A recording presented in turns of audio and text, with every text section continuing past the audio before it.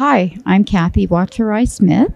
I lost my daughter, Iris Watarai, at the age of 31 on November 13th of 2022.